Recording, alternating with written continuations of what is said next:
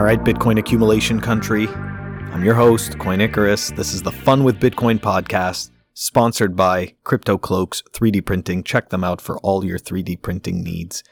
And today I've got Bitcoiner and pleb, creator of hodl.camp, Mutatrum, or Mutatrum. I don't remember how to pronounce it right. Anyways, hope I got one of those right. Anyways, we're going to dive right into it. Here is my chat with Mutatrum. All right, everyone. Welcome to the Fun with Bitcoin podcast. I'm your host, Coin Icarus, and joining me today is a fellow Bitcoin plebe who created and hosts this awesome website that tracks, one of the things it tracks is the sats per dollar. It's called hodl.camp, and the guest that is joining me today is Mutatrum, or Mutatrum. I don't know how to pronounce it. I hope I didn't kill it. Thank you so much for coming on my show. Thanks for having me. I'm not sure how to pronounce it either. I prefer the second one, I think. Okay, Mutatrum. Very cool. Yeah. Okay, before we dive into hodl.camp, and before we even start off with your rabbit hole story, what does your name mean? Mutatrum. What does it mean? Well, it started as sort of a project code name. We'll probably come to that later, but it's cool. I think something like changeling in Latin. I try to name stuff. So if I have a new laptop or a new device or something, I try to find a meaningful name to it. Man, I like that. Yeah. And it just stuck around, and at some point I made a Twitter profile next to my normal lab profile, and the name just stuck, and it's that's what it is now. I love it. I feel like it's a transformer. I'm a child of the 80s, and if I would have seen a transformer like that on TV, I probably would have wanted it. It's got a cool not a bad picture. It's a cool name, it's a cool name, It's a cool picture. Anyways, okay. That's awesome stuff, and we're going to dive right in right now to the rabbit hole story, man. So, look, it's your first time on the podcast, and I just want to know, whatever you're willing to share, where were you before Bitcoin, and how did you find it, my friend? Before Bitcoin, I was a software developer. I started with artificial intelligence in the 80s. Oh my God. 90s. I'm not that old. 90s. And basically straight out of university, started with a software development job. Did some run-of-the-mill stuff, and after close to a decade, I got headhunted into a financial trading company, so a prop trading office. Cool. As a software developer, and I spent almost also a decade in that office. And while I was there, I can't really remember how I encountered Bitcoin. I must have read about it, but I was always building small stuff, small projects in the evening or on a day off. And at some point, I found that basically you can sign up for an exchange. You can get an API key and start programming against the exchange. And that's basically what I did, or what the company did during the day. But then with stocks and options and all the traditional finance stuff. But it's really hard to get access to that kind of trading platforms as a individual. Before a crypto exchange or Bitcoin exchange, that was really easy. Especially there was 2013, so there was hardly any KYC, so it was easier than getting an email. And I started programming against an exchange just as a fun project to see what happened. And I actually bought my first small sliver of Bitcoin back then, and gave the Bitcoin to a trading program, and it started trading, and it was just a fun side project. Well, initially it didn't do much. I mean, it sometimes it made a little bit of profit, a few cents here, a few maybe a euro there, but nothing big until after maybe something like half a year or 9 months. It found a niche somewhere, and it made quite a big trade all of a sudden. Sort of like I can sort of. How do you say that? Got chill on my spine basically, because it's so I started with something like 60 euros, and suddenly the thing had somewhere in the order of 1,000 euros to that it traded up to. Oh my gosh, this is crazy. Yeah, that was crazy, and it was totally unexpected and totally not. Basically, I was just building it just for fun, just to see how it works, and but I think that was a lucky hit or something. So someone else maybe fat fingered something, or I don't even know exactly what happens, because I didn't have any proper logging. So it just did a trade, and suddenly my balance was bigger. And I continued working on that project as in the evening as a moonlight project, and slowly. I mean, this is now 8 years ago, something like that. In the 8 years, I've moved over to multiple exchanges, and a few years back, basically, sort of took a gamble. It started ramping up because I've expanded to more exchanges to be somewhat of a steady income stream. Not even close to where I was with my normal day job. But at some point, I made a decision. Okay, maybe this is going somewhere. Maybe if I can invest more time in it, then it can actually replace my normie job, and that can free a lot of time for me to do actual meaningful things. I mean, my normie job was in what do you call that? A trading firm that only trades in private money. So the owner of the company has a bag of money. They employ a lot of people, and the only reason for the trading is to make more money, so they can pay the employees and get the owner more money. So there's no client interaction. So there's nothing beneficial for the world. I know exactly what you mean. Yeah, it's just economic activity. Yeah, for the sake of economic activity. Yeah, and initially it was super interesting because it's cutting edge and it's really difficult, and it's if you're not the best or maybe top 2 of companies, then it doesn't matter what you do, because then you can better stop. So from a technical point of view, it was very interesting and challenging, but for let's do something beneficial for the world, it wasn't basically. So with my own project on the back burner, it grew more and more into something that could replace my normie job, and that's what I did several 2 years ago, probably.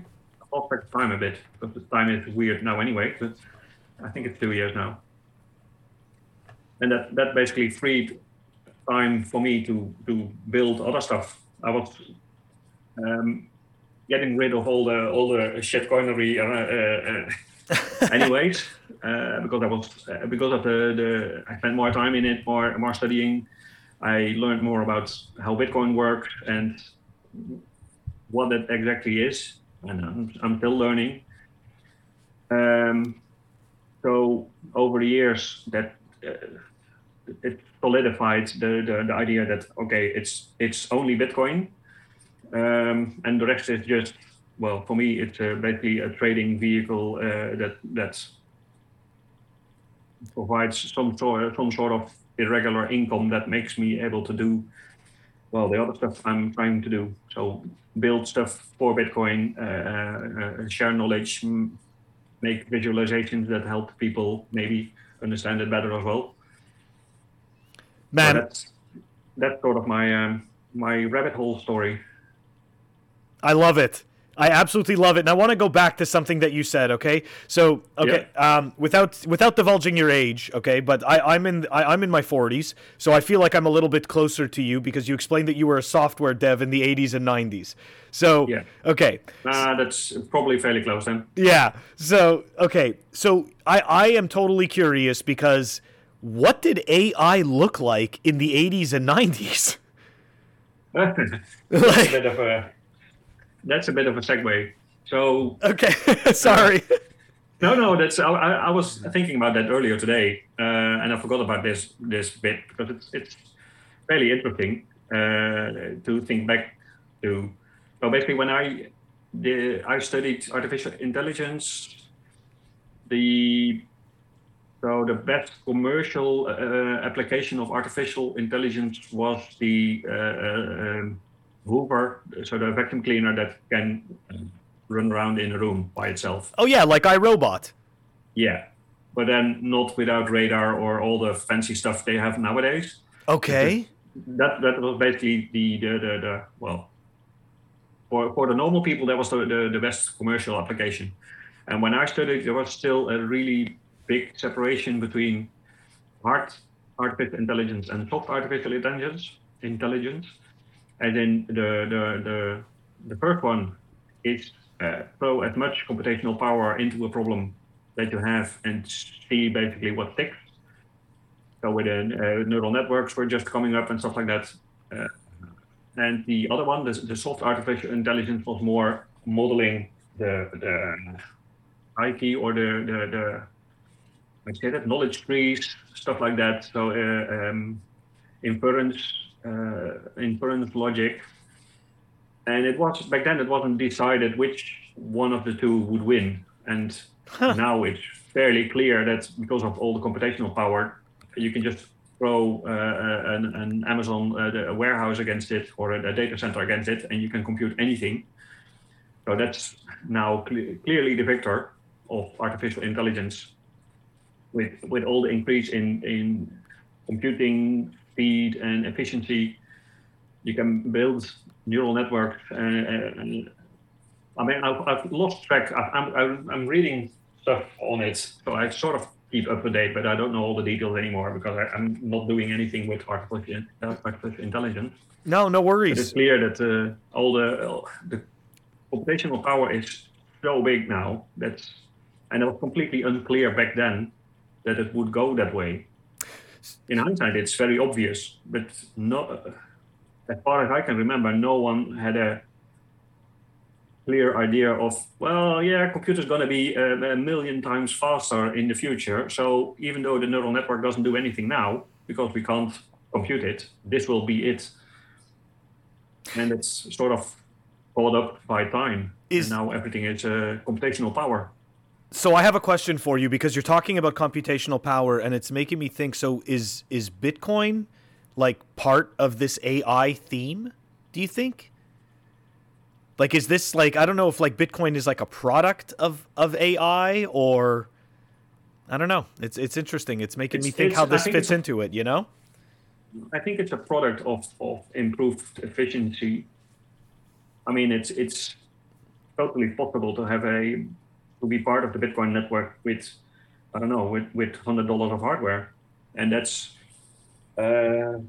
was probably completely unthinkable back then. I mean, you need a fairly big bit of hardware to be able to process blocks. I mean, mining is a different aspect because it's just economic forcing function to build faster chips there. And mining is adaptive. So even if you could only have, if Raspberry Pis were the fastest machines, then mining would be done on Raspberry Pis. But well, they aren't. It's really interesting to see a $100 hardware basically operating in the Bitcoin network and be 99% idle, just doing occasional calculations. And that was 20, 30 years ago. That would have been state-of-the-art hardware, basically. That is a very good point. I never even thought of that. Yeah. So, I mean, I guess I'm going to keep prying into your story because I find it so interesting. But so, okay, so you were doing AI in '80s and '90s, but it sounds like you pivoted away from AI, or it seems like you took your AI knowledge and applied it in the trading company that you worked at. No, No, not really. no. No, basically, I think the cycle of artificial intelligence is a bit similar to, and that happened in the same era, is with virtual reality. So there was a whole hype cycle. There might have been one before that actually, but there was a whole hype cycle. VR is going to be the next best thing in the 90s basically, but the computing power wasn't there, and Yep. that one also veered up again. I mean, I don't know if it's. I think artificial intelligence will go a lot further than VR.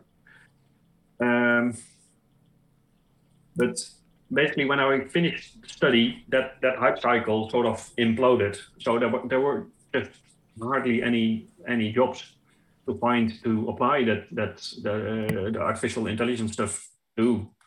I mean, there was no company building anything, no company researching stuff. So, well, until it was a fairly technical study. So I did a lot of software development or computer science stuff.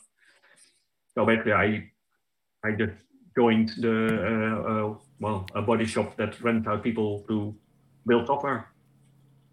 That's very cool.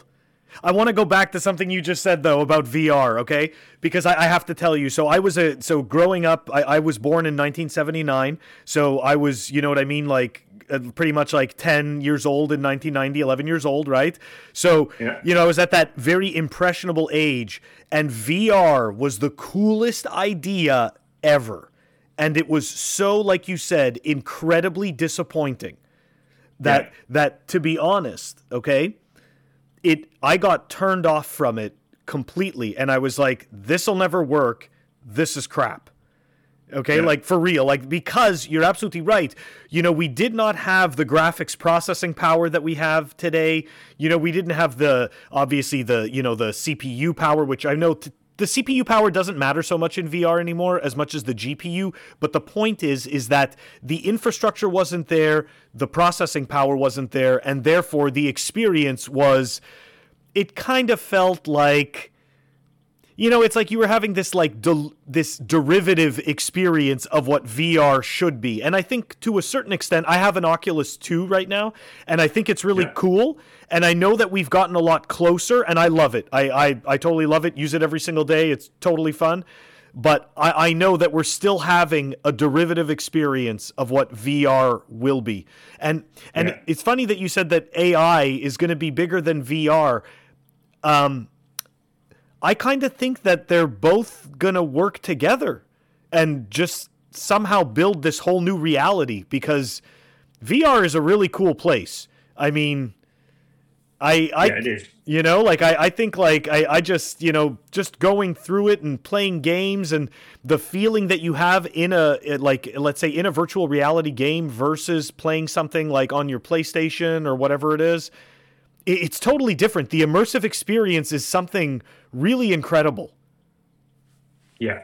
It's quickly almost too much, as in that you get so disconnected from your real environment. I find it sometimes a bit disconcerting if you step out of it, as if you've been through a black hole into, well, that's basically what happens. But you're complete. You're no longer in the room where you are. It's true. And it's sometimes if you then take off the thing, then that's really, it takes a few seconds to basically process that you didn't actually move from your room, from your house, you've been in the same location for sometimes even 4 hours, and then you sort of teleported back into the room and realize, oh wow, I was completely somewhere else. Exactly. I also had this, and I found that, I mean, games is one thing. I've joined in with the VR conferences from Uri several times, and even being there is really weird because, or not really weird is the wrong word, but if you have the aftermath after the presentation, then people, well, as in real life, just hang around and talk, and it's so weird because you can be talking to a person that looks like Mickey Mouse, but because Mickey Mouse is controlled by a real human, it immediately clicks in your mind that it is actually a real human, and it can look like anything but because of the motion of the arms and the motion of the head, and the audio is there, your brain just tells you, this is a human. That's fine, and it doesn't even matter how it looks, and it's totally convincing. If you're just in a room with people and having a conversation about what you just learned about whatever the subject was. And that's really powerful. I think that's even more powerful than the gaming aspect of it. I totally agree. I think that's so cool. Oh my gosh. It's surreal, yeah. Okay, so we're going to go off a bit more into the weeds, but okay. Did you ever happen to see the movie A Scanner Darkly? Have you ever heard of it? It's... No. Anyways, it's a very obscure movie. It's kind of like a cartoon, okay? And essentially, like, the police officers, I'm not going to go into, like, this whole long tangent, but essentially, the police officers put on, detectives, okay? When they go to work, they put on these holographic suits, okay? That make it impossible for anyone to identify who they are. Like they have like their eyes keep shifting, their heads keep shifting. It's like they're constantly shifting, so you can never really tell what this person looks like in a way. Like they're never really that. It's really strange. Anyways, you just made me think of that because that that aspect of it, it kind of made me think like because. In a future, right, where I guess you'd say like justice is blind or whatever it is, like you wouldn't even know it if your neighbor was a detective because they would put on one of these type of holographic suits. And I think that this type of idea is enabled by virtual reality. So that's why I'm going on this tangent. Anyways. That sounds really scary. Yeah, it's really crazy. It's a really, really weird movie. Anyways. Okay, we're going to go now and dive into... So you host or I shouldn't say you host, but you created and maintain a site called hodl.camp. Just explain to the listeners, like, what does this site do? I love it, by the way. I think it's super cool, and we're actually going to feature it on the Simply Bitcoin YouTube channel for the Websites by Plebes. Oh. Yeah, I totally love it. So yeah, we're going to do that this week. But tell everyone. It's plebs, by the way, not plebes. It's plebs. Oh my gosh, yeah, you're probably right. I'm terrible. I always say plebes. Okay, plebs. But say whatever you say. Whatever, it doesn't matter. But I'll say pleb. You say plebes. But I think you're right, though. I just can't stop it. It's a bad habit. But yeah, tell everyone about what is hodl.camp and what inspired you to make this website.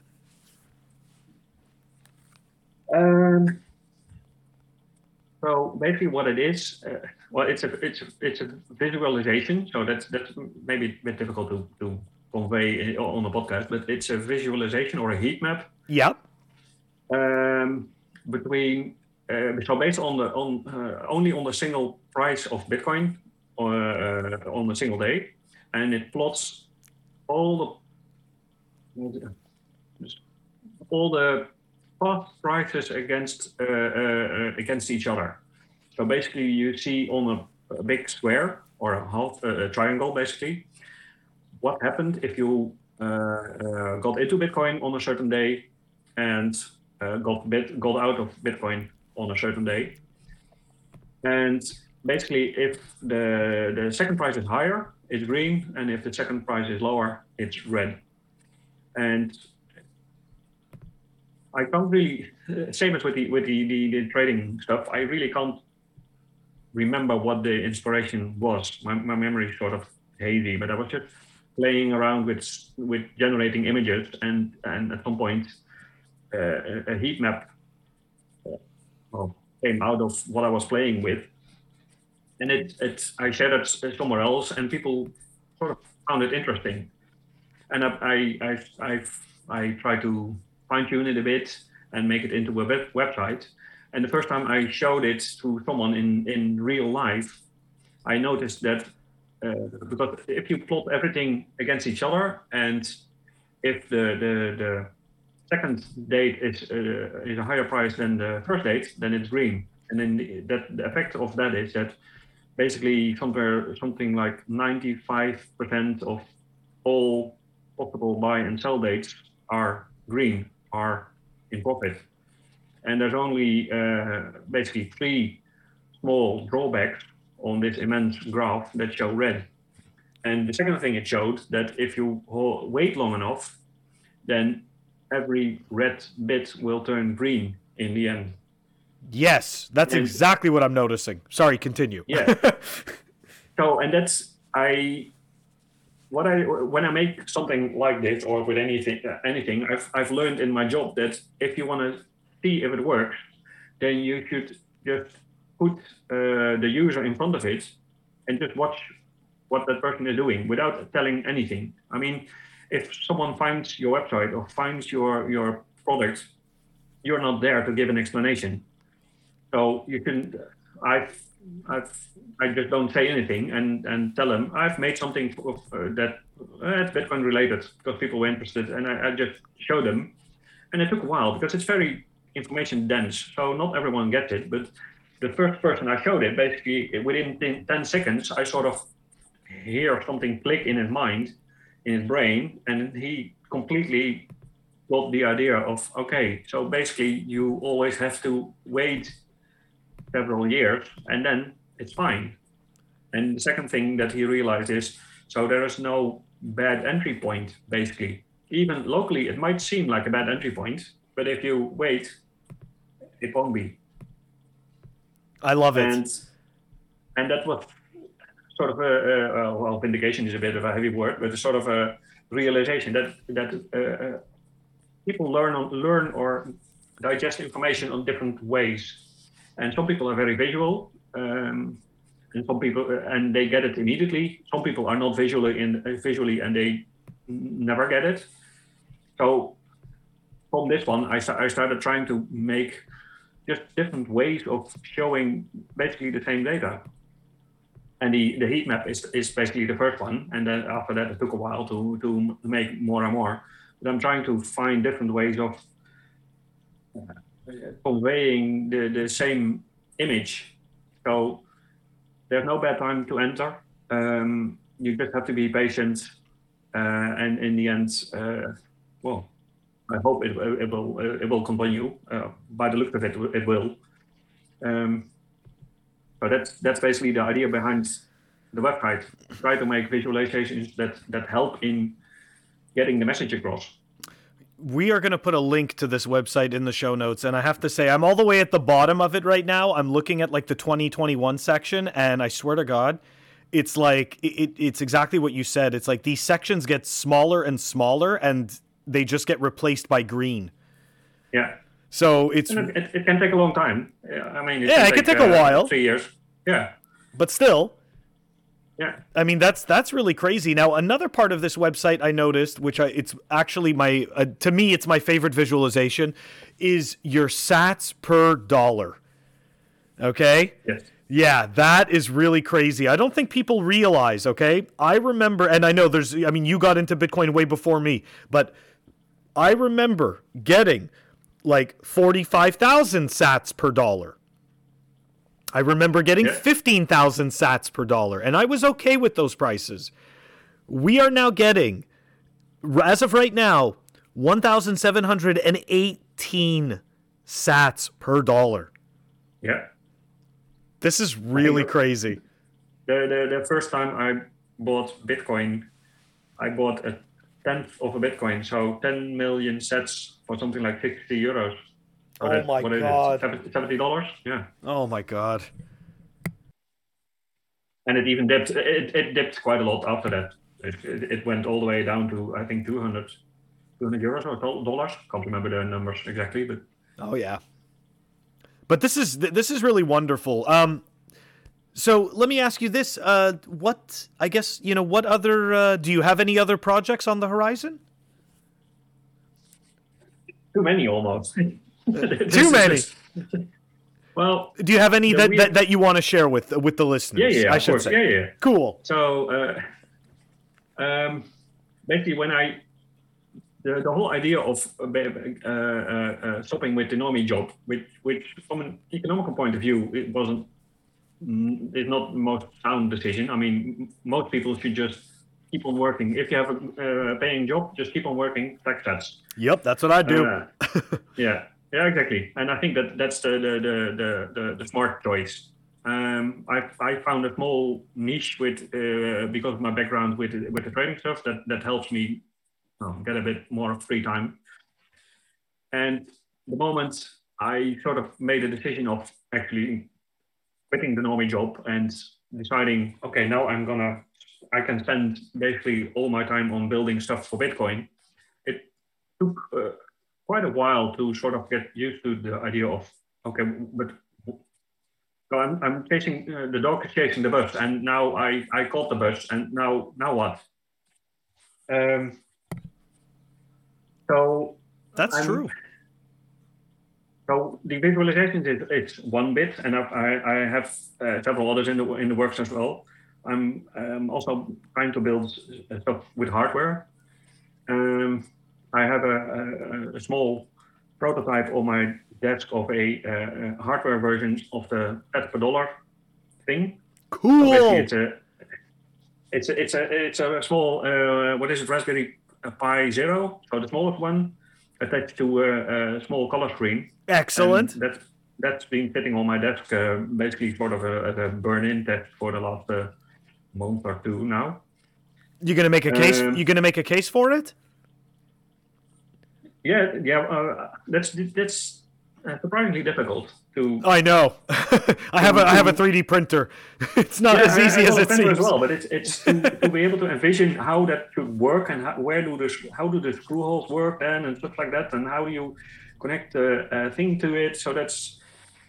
I mean, I've a long time ago, I've worked with hardware and I've programmed assembly on microprocessors. So the knowledge and also built actual hardware, but it's a long time ago. So the knowledge is there somewhere. But adding the complexity of okay, how does a 3D printer work and what exactly can you do and what can't you do with a 3D printer? It's so much stuff.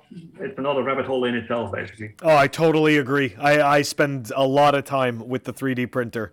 So, yep, I totally agree. It's Bitcoin 3D printing. This is all, you throw in the nodes and you just full-time everything.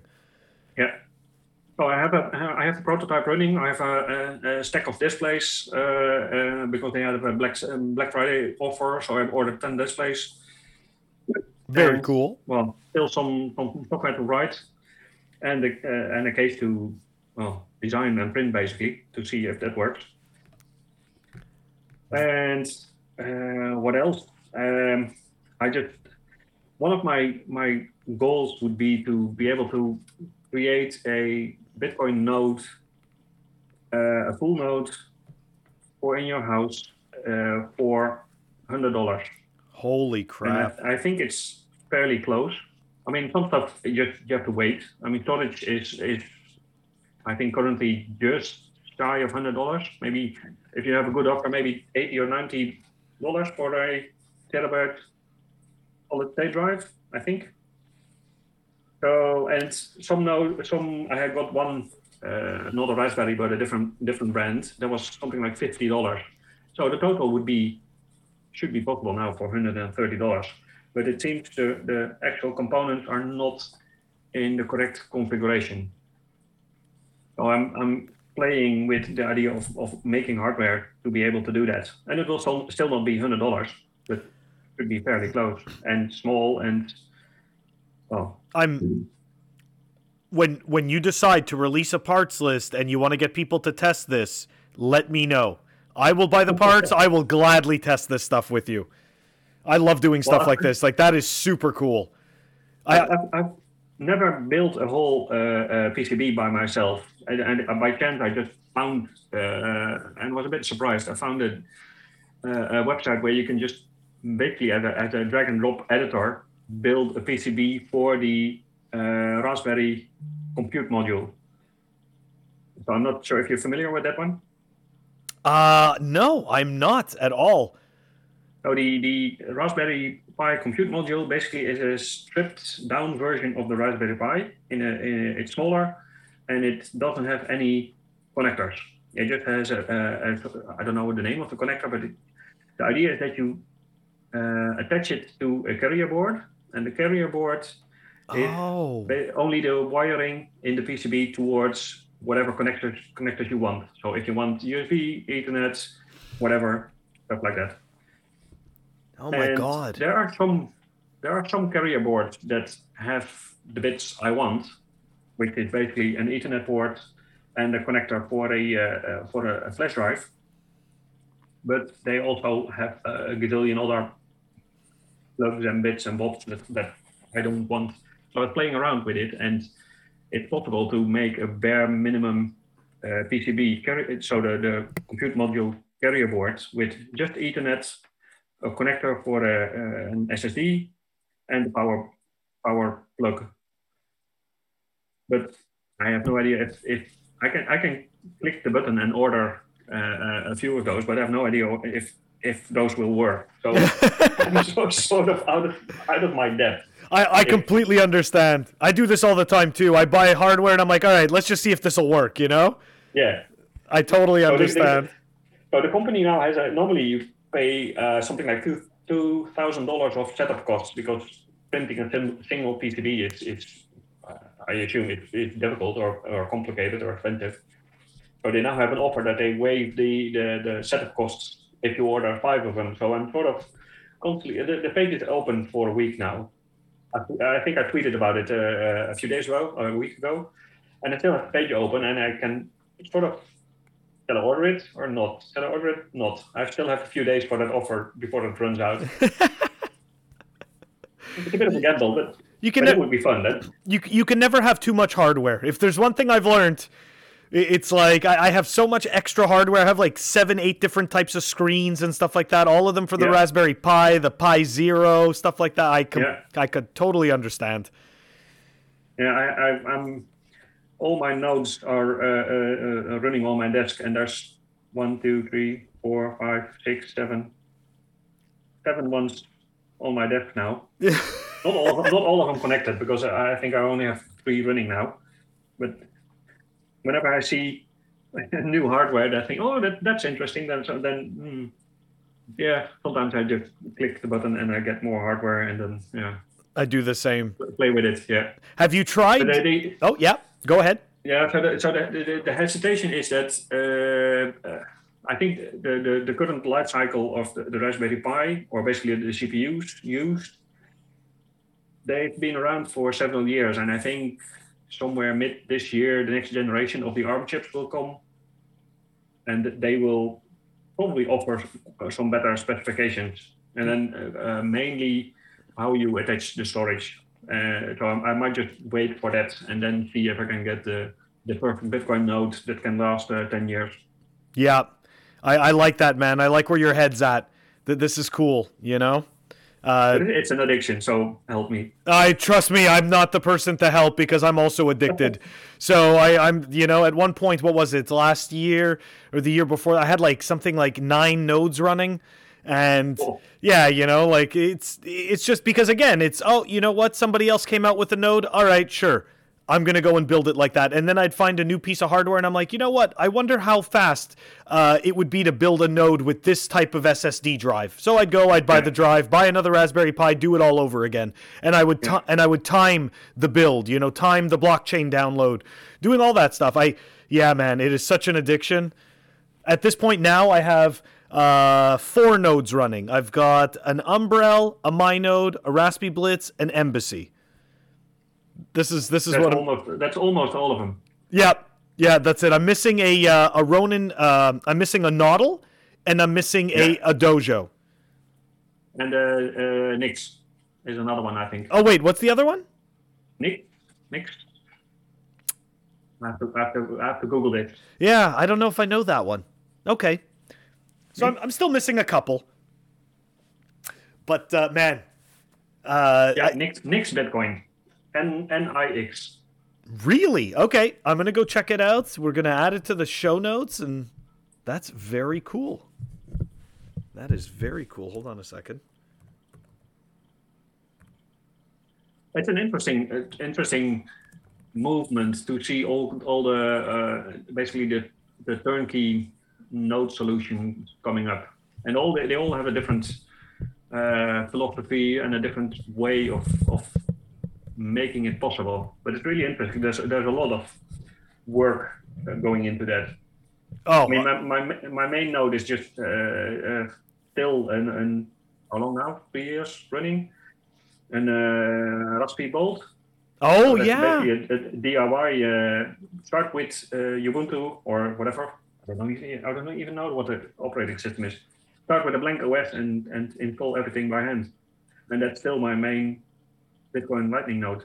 That is awesome. That's the one from Staticus. Yes. Absolutely. That was my first attempt. That was actually the node that taught me my limitations. Because obviously you have to do. I personally believe you have to know a little bit about coding to be able to set that node up from scratch, or at least know your way around a script.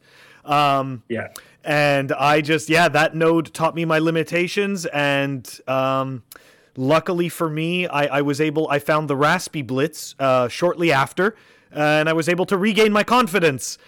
It was terrible. The Raspy Bolt, I totally failed. Yeah. Yeah, I got it like partially running. I had it like partially running. I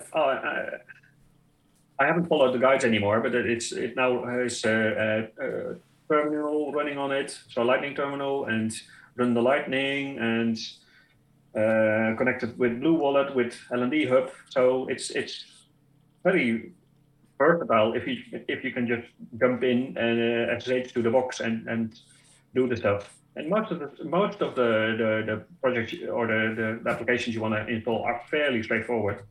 Not all of them, but well, if you're afraid of the command line, or if that's throwing you off, then that can be difficult. Yeah, exactly. And sometimes you just see errors, and then I don't know either. I'm not very good at how do you call it, infrastructure of operations. So then I'm Googling for a day, and then maybe I find someone else with the same problem, and then hopefully they stick around to write down the solution as well. But in the end, it normally works. Yeah, it does. Through trial and error, eventually you do get it.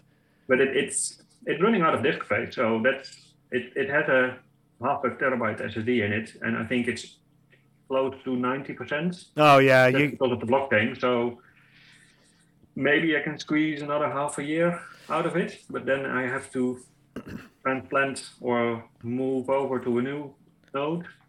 It's quite scary with Lightning running on it. So I hope that I'm pushing it forward. Well, I don't want to lose all the channels and all the setup. I mean, couldn't you just realistically, couldn't you just copy everything to another hard drive and just stick that drive on it? Yeah. And just that might be the safe option, yes. Just, temporarily until because I went from my Casa node. I had when I first started, when Casa first made their Casa 1, I bought one of those along with my Raspberry Blitz. That was one of my several nodes. And I remember at one point I had over 36 channels on that node, and there was no way to back up the channels. And it was brutal, man. I had to shut everything down, move everything to a new node. There's a lot of channels I wasn't able to reestablish. I couldn't find those people again. So, anyways, totally. I definitely I would do the hard drive. I would look into the hard drive first, so you could just keep everything running and just have a little bit of downtime. That's all. Yeah. Hey, but it can use some newer hardware as well. I mean, it's. What? I don't know what is it? A Raspberry Pi 3? No, it's an what's it? Odroid. Oh wow, it's an Odroid, so it's a little bit more powerful than a Raspberry Pi, anyways. Well, not 4. No, I think it's older. I think it's the original parts list from Spartacus. Oh, wow. Okay, cool. That thing's still running. Nice. Yes. Yeah. Very nice. Yeah. So I'll probably upgrade it to something more powerful. Because it's getting stretched now with all the other applications that are running on top of it, and I don't know, somewhere in 50, 60 panels. So it's a busy box now. Oh yeah, I mean, look, you will have to upgrade it. So who knows? Maybe you just rip the Band-Aid off real quick. Do it all in one shot. Scary times. I wish you the best with that one, man. Unfortunately, I have sacrificed some sats to the gods, so yeah, I completely understand. I'm gonna knock it off. Knock on wood. Man, look, this has been a super cool chat. I just want to know, do you have any before we close out, do you have any final thoughts for the listeners? Don't be scared to jump into a terminal. Everything is learnable. It just takes time, and sometimes it's difficult, or sometimes a computer can do weird stuff. But in the end, the solution is always there. I would say so. I totally agree, man. I really agree. Mutatrum, this was really, really cool, man, to have you on my podcast and to have this chat. Thank you. Thanks for having me. Thank you so much for joining. And if stuff gets released, I'll keep you posted. Oh no, it's getting released for sure. Yeah. When it's not if, when it's released. Yeah, exactly. It's not an if, it's when. Cheers. Thanks. Bye. Bye. Buddy enjoyed my chat with Mutatrum. His contact details for Twitter and hodl.camp will be in the show notes. If you want to reach me, Twitter or Telegram, I'm at CoinIcarus. If you want to shoot me an email, I am coinicarus@funwithbitcoin.com. Thank you all for listening. Catch you all next time.